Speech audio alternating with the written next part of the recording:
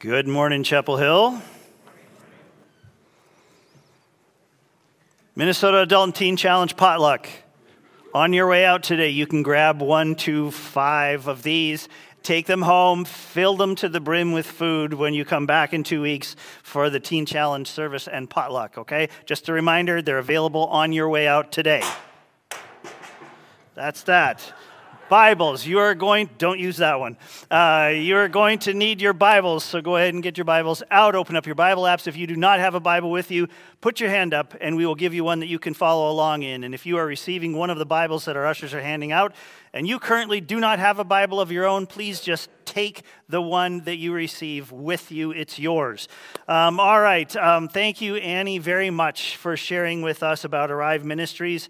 My wife and I have a long history with Arrive. We served with them years ago while we were attending Bethany Global University. We helped a Haitian family get settled here in Minnesota. And now our community group, the West Community Group, has come alongside an Ethiopian family to encourage and walk with them as they adjust. And as you heard, we as a church are going to gather and donate a whole pile of items to Arrive to help refugee families get settled into new lives here. And I would encourage you to learn more about Arrive and how you can get involved personally.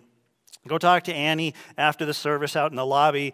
Look on our slat board out there. There are some other things there that you can take with you that'll give you a little more information about Arrive, but it's a great thing for us to partner with.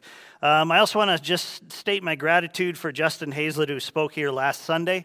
Legacy Refuge does amazing work and is certainly a critical ministry in Ukraine these days in helping aid orphans and go through the whole adoption process and all that. If you were not there to catch his message last week, I would encourage you to go online, go to our Facebook page, our YouTube channel, and check out that message. It was great to hear from him. Last weekend for me was spent with a busload of teenagers from Chapel Hill Church and the brave team of leaders that accompanied them, for which I'm very grateful. We all went up to Trout Lake Camp for a youth retreat for the weekend up there, and God was busy there. It was a great weekend of bonding and learning and growing and listening and enjoying the beauty of what God does through events like youth retreats, which are really significant. If you are not already doing this, will you just make a note to yourself to add our teenagers to your prayer list? Be praying for our teenagers. You know the challenges that teens face these days. It is significant. All right, back to the subject of prayer. We have spent the last couple months working through just some of what God has shown us and taught us about our union with Him and how we can deepen that union with God through prayer. We've looked at all kinds of different things. We've been challenged by the word uninterrupted. We are to pray without ceasing. And that is no small task, but God has been showing us and growing us a lot when it comes to prayer. As I get going this morning, I want to remind you of, or maybe introduce you to, some of the opportunities that exist here at Chapel Hill Church to engage with God in prayer, both on your own and with others. Certainly, you don't need to be provided with opportunities to engage with God on your own. He's with you always, everywhere. You're always engaged with Him, and we just need to deepen that connection. But there are things that we can do and are doing as a church to enhance our prayer life as a church. So every Wednesday evening, we have a group here at the church that gathers to pray. They pray for the prayer requests that are generated on Sunday mornings like this, when you do that on your connection card or online. They pray for the church. They pray for specific ministries. They pray for a lot of things. On Wednesday evenings, we also have our weekly kids club, and so this place is filled with people already. If you bring your kids to clubs, or even if you don't, this is a great opportunity to join with others in the Chapel Hill Church family and pray. If you bring your kids, stick around and pray for as long as you can. Or if you come here on a Wednesday And maybe you come in bearing one of life's burdens and it is weighing you down, and you know you'd be encouraged by having someone pray for you or pray with you. You can do that. You can just stop by the prayer room, which is just right out here and to the left in the hall, and there will be someone there that will pray with you. Take advantage of that. And this time is open to anyone. You can come in at any point on Wednesday evening, sometime between 6:30 and 8, and join them in prayer. Be prayed for. Just become a part of that. It is an exciting thing that is going on. All right, on Sundays like this morning, you're reminded in the service that we have a prayer letter that goes out every week. This is a really practical way to engage in praying for your church family, for this church family. Praises and prayer requests are shared in that letter. And remember that you can share something that's on your heart this way and know with confidence that there are many Chapel Hill people who will be praying for you. If you're not currently receiving that prayer letter and you'd like to start receiving it, well, there's just two things I want you to know. First of all, commit to God. If you want to receive that prayer letter, or if you are receiving it, commit to God that you will pray for those things. You will pray for those people. That is the purpose of this. And secondly, make a note on your connection card or on our website where we connect that you would like to start receiving the prayer letter. We are always open and ready to having more people join here in how we pray together. Okay. Also in your bulletin is an amazing offer from Rich and Caroline Piccone. Many of you know who they are. They have a place in Wisconsin, not 2 hours from here, that they are making available to anyone who would like a place to take a free prayer retreat or silent retreat. They're offering up their place. This is really generous. You can simply let them know, and their contact information is in your bulletin, and they will arrange something with you. And I know personally that taking time to focus on God in prayer is infinitely valuable, and it sometimes requires stepping out of our daily lives so that we can focus on Him and deepen that union with Him. So take advantage of that as well. There will be more opportunities to pray that we present here in the near future, because this is all a follow-up of what we're doing in this series, is just getting this church praying more and more, getting this church drawing closer to each other and to God through prayer. We have a growing prayer ministry and a team that is working on growing this. This is part of our maturing process as a church. So how can we be praying for and with each other? Speaking of which, we have been given some great guidance in this area, and that's what I want to spend the rest of my time up here looking at. So turn in your Bibles to Philippians chapter 1. Philippians 1. Paul, the Apostle Paul, wrote a number of letters to churches and individuals that thankfully were preserved for us in the Bible. We have access to those things, and that is a great privilege. In those letters, we have some clear and, for many of us, inspirational guidance regarding how we can be praying for each other. Let's just agree together on something. God's people should be praying for each other, right? That is a given. We should be doing that. It's why we make things like our connection card available. And we have certainly seen how God faithfully hears and responds to our prayers as a church and as individuals in His time and in His way, but He's there and He responds to this. So what does Paul give us to work with? Well, we're going to start with his letter to the church in a city called Philippi, and then we're going to look at something that connects almost all of his letters at the end. We'll focus here on verses 3 to 11 in the first chapter of Philippians, all right? Philippians 1, verses 3 to 11. Here's what he writes. Paul says, I thank my God in all my remembrance of you, always in every prayer of mine for you all. This is almost like it was written by a Texan, because he uses you all multiple times in this passage. Always in every prayer of mine for you all, making my prayer with joy, because of your partnership in the gospel from the first day until now. And I am sure of this, that he who began a good work in you will bring it to completion at the day of Jesus Christ. That's when Christ returns. It is right for me to feel this way about you all, there it is again, because I hold you in my heart. For you are all partakers with me of grace, both in my imprisonment and in the defense and confirmation of the gospel. For God is my witness, how I yearn for you all with the affection of Christ Jesus. And it is my prayer that your love may abound more and more with knowledge and all discernment, so that you may approve what is excellent, and so be pure and blameless for the day of Christ, filled with the fruit of righteousness that comes through Jesus Christ, to the glory and praise of God. All right, pause with me for a moment. Let's pray. God, I just want to take a minute here just to ask you to open up right now, to open up our hearts and our minds to what you're saying to us through this passage. I thank you for the privilege of being able to freely, at any time, open the Bible and allow you to speak through it. So God, I ask that you would do just that. I ask that you would remove all distractions right now and just bring us to that point where we're listening for what you have for us in this brief passage. Lord, may your will be done through the words that Paul wrote to the church in Philippi. Accomplish this in us right now, Lord, in Jesus' name. Amen. All right.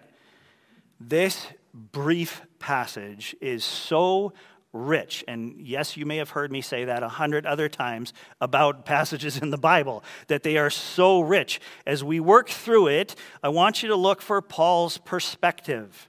Okay, it's easy to see. How does Paul view his brothers and sisters in the church? What does Paul ask for on their behalf? Things like that. Be looking for that. In verse 3, Paul starts, as he typically does, with thanksgiving. I thank my God in all my remembrance of you. Then verse 4 basically dogpiles on verse 3, where he says, always in every prayer of mine for you all. Okay, think about Paul's history if you know it. Who was Paul before this? Followers of Jesus were once his enemies. He would round them up, arrest them, and imprison them. He would even give his consent to their execution. Contrast that perspective with, every time I think of you, I give thanks to my God. Whenever I pray, I make my requests for all of you with joy. And here's what this does for me, and maybe it does this for you as well. Paul's words, which I believe come from a sincere heart, he was not bluffing with this. Paul's words make me really uncomfortable. Every time I think of you, what happens? Do I give thanks for all of you? Or is that sentiment reserved only for those of you who agree with me on everything?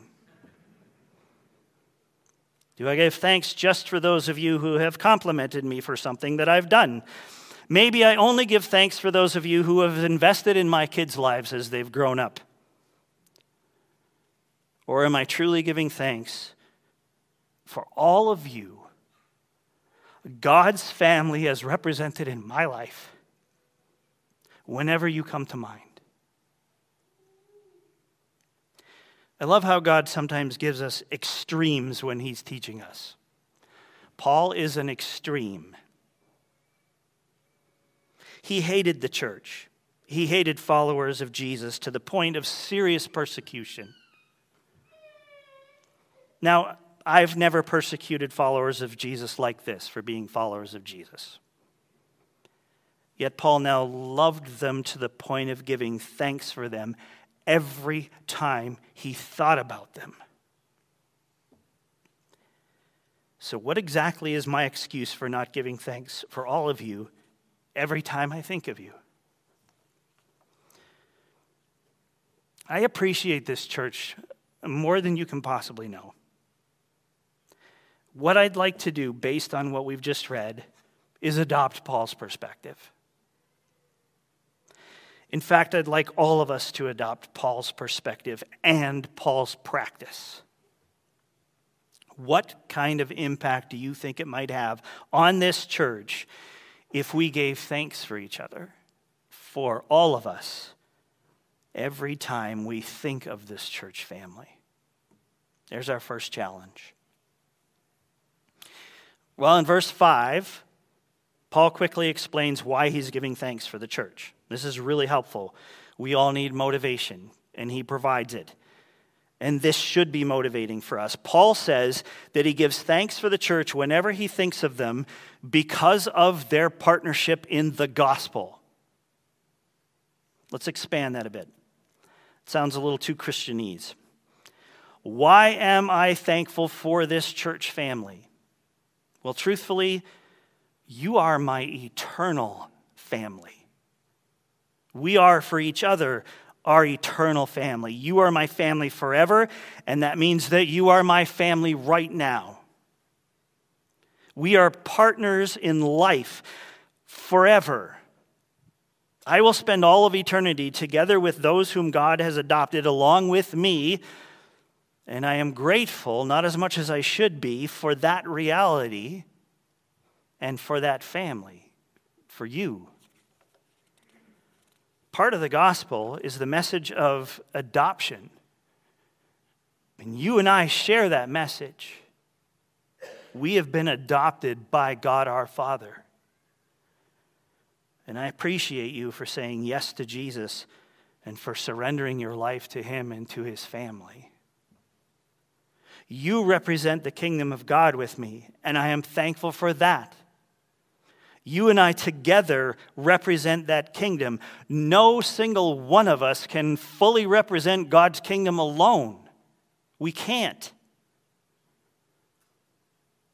God uses his people as a reflection of his kingdom, and I appreciate that you do that with me, that we're part of that together. I'm grateful for you because you can reach people that I can't. I don't live in your neighborhood. I don't work where you work. I don't go to school where you go to school. I have my circle of influence, and you have your circle of influence, and together we're partnering in sharing God's light into those circles, and I appreciate that. You and I also share in the life of God together. You, church, are evidence to me of God's faithfulness. As I witness what God's doing in your lives, I am encouraged constantly to look for what he's doing in mine. And when it doesn't seem like God's doing anything in mine, I can easily look around and be reminded that God is faithful to his family. You are reminders to me of the power of the gospel and how it transforms lives. And I appreciate that. Your partnership in the gospel is worth giving thanks for whenever I think of you. And we're starting to see what Paul sees now and understand why he's giving thanks and why we should be giving thanks for each other. Practically speaking, Paul could even recall some acts of kindness that came his way from the people that he used to hate. In Acts 16, we see Lydia offering hospitality to Paul. She was moved by the gospel and responded in appreciation to Paul. Later in that same chapter, we meet the jailer who was on duty when God sent an earthquake to release Paul and Silas from prison. That prison guard ended up taking Paul into his home and cared for him. The church sent gifts to Paul to take care of his needs, both in Thessalonica and Corinth. He had all this evidence. Paul was grateful for the church for many reasons. And it makes me realize I have many reasons to be thankful for the church. And so do you. All right, then in verse 6, we find a stunning bit of perspective that I hope sinks in for every single one of us. When Paul considered the church, he saw what we all need to see. Paul saw that God was doing something in the lives of the believers. And with great confidence, Paul declared that God would finish what he started in them. When we're adopted into God's family, God begins the work of transformation in us. God goes to work, completing us by transforming our minds, our hearts, our wills. God promises to finish that transformation. So when we think about each other, do we see that? When I think about you, am I immediately reminded that God will complete the work that he started in each one of you? Or am I pretty sure that you're going to be this flawed, often messy individual for all of time? I would love for you to see when you look at me that God is working. And he will finish his work in me. Guaranteed, he will finish his work in me when Jesus comes back. And I would love to see that when I look at you. God's power will prevail in every one of our lives. We can't do this transforming ourselves, but God can, God is, and God will. And that's how we're to see each other. Verse 7. Verse 7 is more than a Hallmark card message. I hold you in my heart. God's family was Paul's purpose. He loved them, he served them, he sacrificed for them, he made decisions for their sake. And that love was reciprocated. Remember that Paul had been thrown in prison for his faith. He was on a hit list. Associating with Paul was risky. But the church willingly associated with him. They'd go to prison with him. The fact that they shared his burden for the lost was a direct confirmation of the gospel for Paul. This was real and true to all of them. The church was Paul's evidence. They were his defense before those who wished him dead. Paul knew he was doing what God called him to do because he saw God working in all of them. Just think about that for yourself. Have you ever considered yourself as evidence for the gospel in someone else's life? Are your brothers and sisters an encouragement to you that the gospel of Jesus is true? Are we thanking God for each other because this is just one of the things that we provide for each other? I wasn't kidding. This is a rich passage. There's so much transformational material here. So then there's verse 8. And this hits me hard. Paul loved the church with the affection of Jesus Christ. And he meant that. Otherwise, there's no way he would have stated that God was his witness. Galatians 5:22 describes the work that God's Spirit does in us, what he produces in our lives, and love tops that list. Paul loved the church. They mattered to him. He mattered to them. Verse 9 zooms in on Paul's request for the church. He asked God to make their love abound.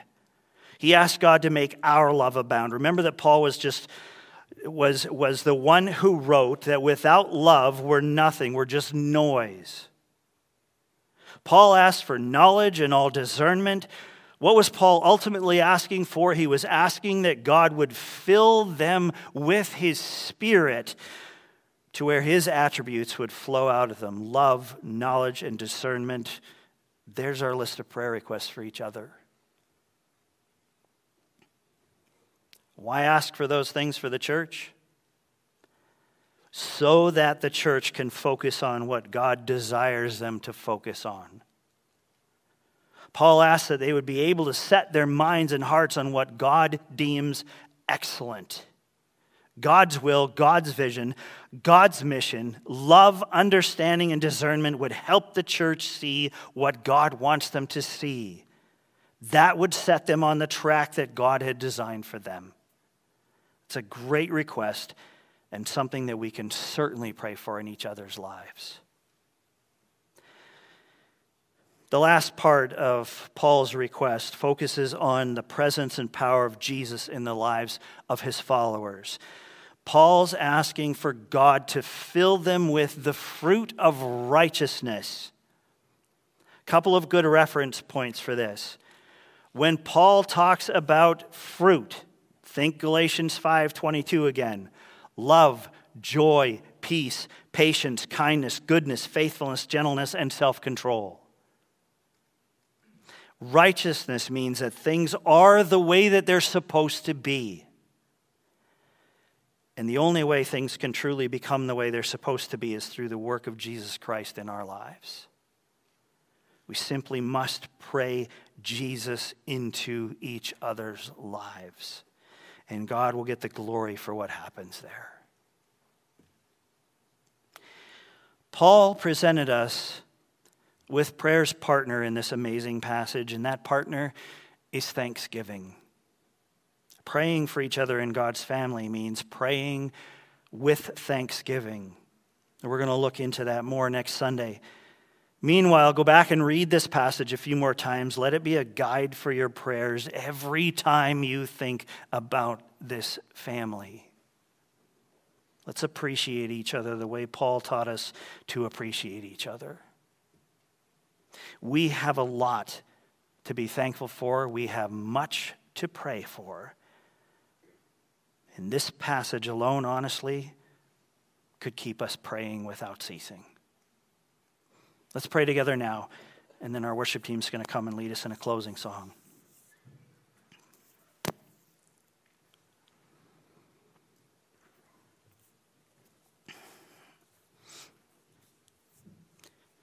And before I pray, I just invite you to say to God, God, give me Paul's perspective. God, teach me to pray for this church the way that Paul prayed for the church. Show me what you want me to see. Help me to see this church the way you see this church, God. Father, we lay ourselves before you this morning, asking that your will is accomplished in our lives. We ask for transformation of our mind, transformation of our heart, transformation of our will. Father, conform us to your will, to the will of Jesus Christ. Bring the power of your Spirit right to the surface in our lives. Create in us that fruit that comes with the presence and power of your Spirit. Fill us with your love for each other. Fill us with thanksgiving for each other.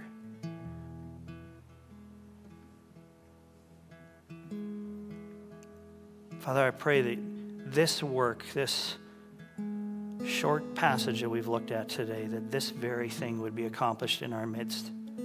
That as a church, collectively, we could say that every time we think about this church family, we give thanks. And we're filled with joy. Because not only is that the way Paul saw the church, it's the way you see your church. The bride of Jesus Christ. So God, teach us to pray for each other in this way.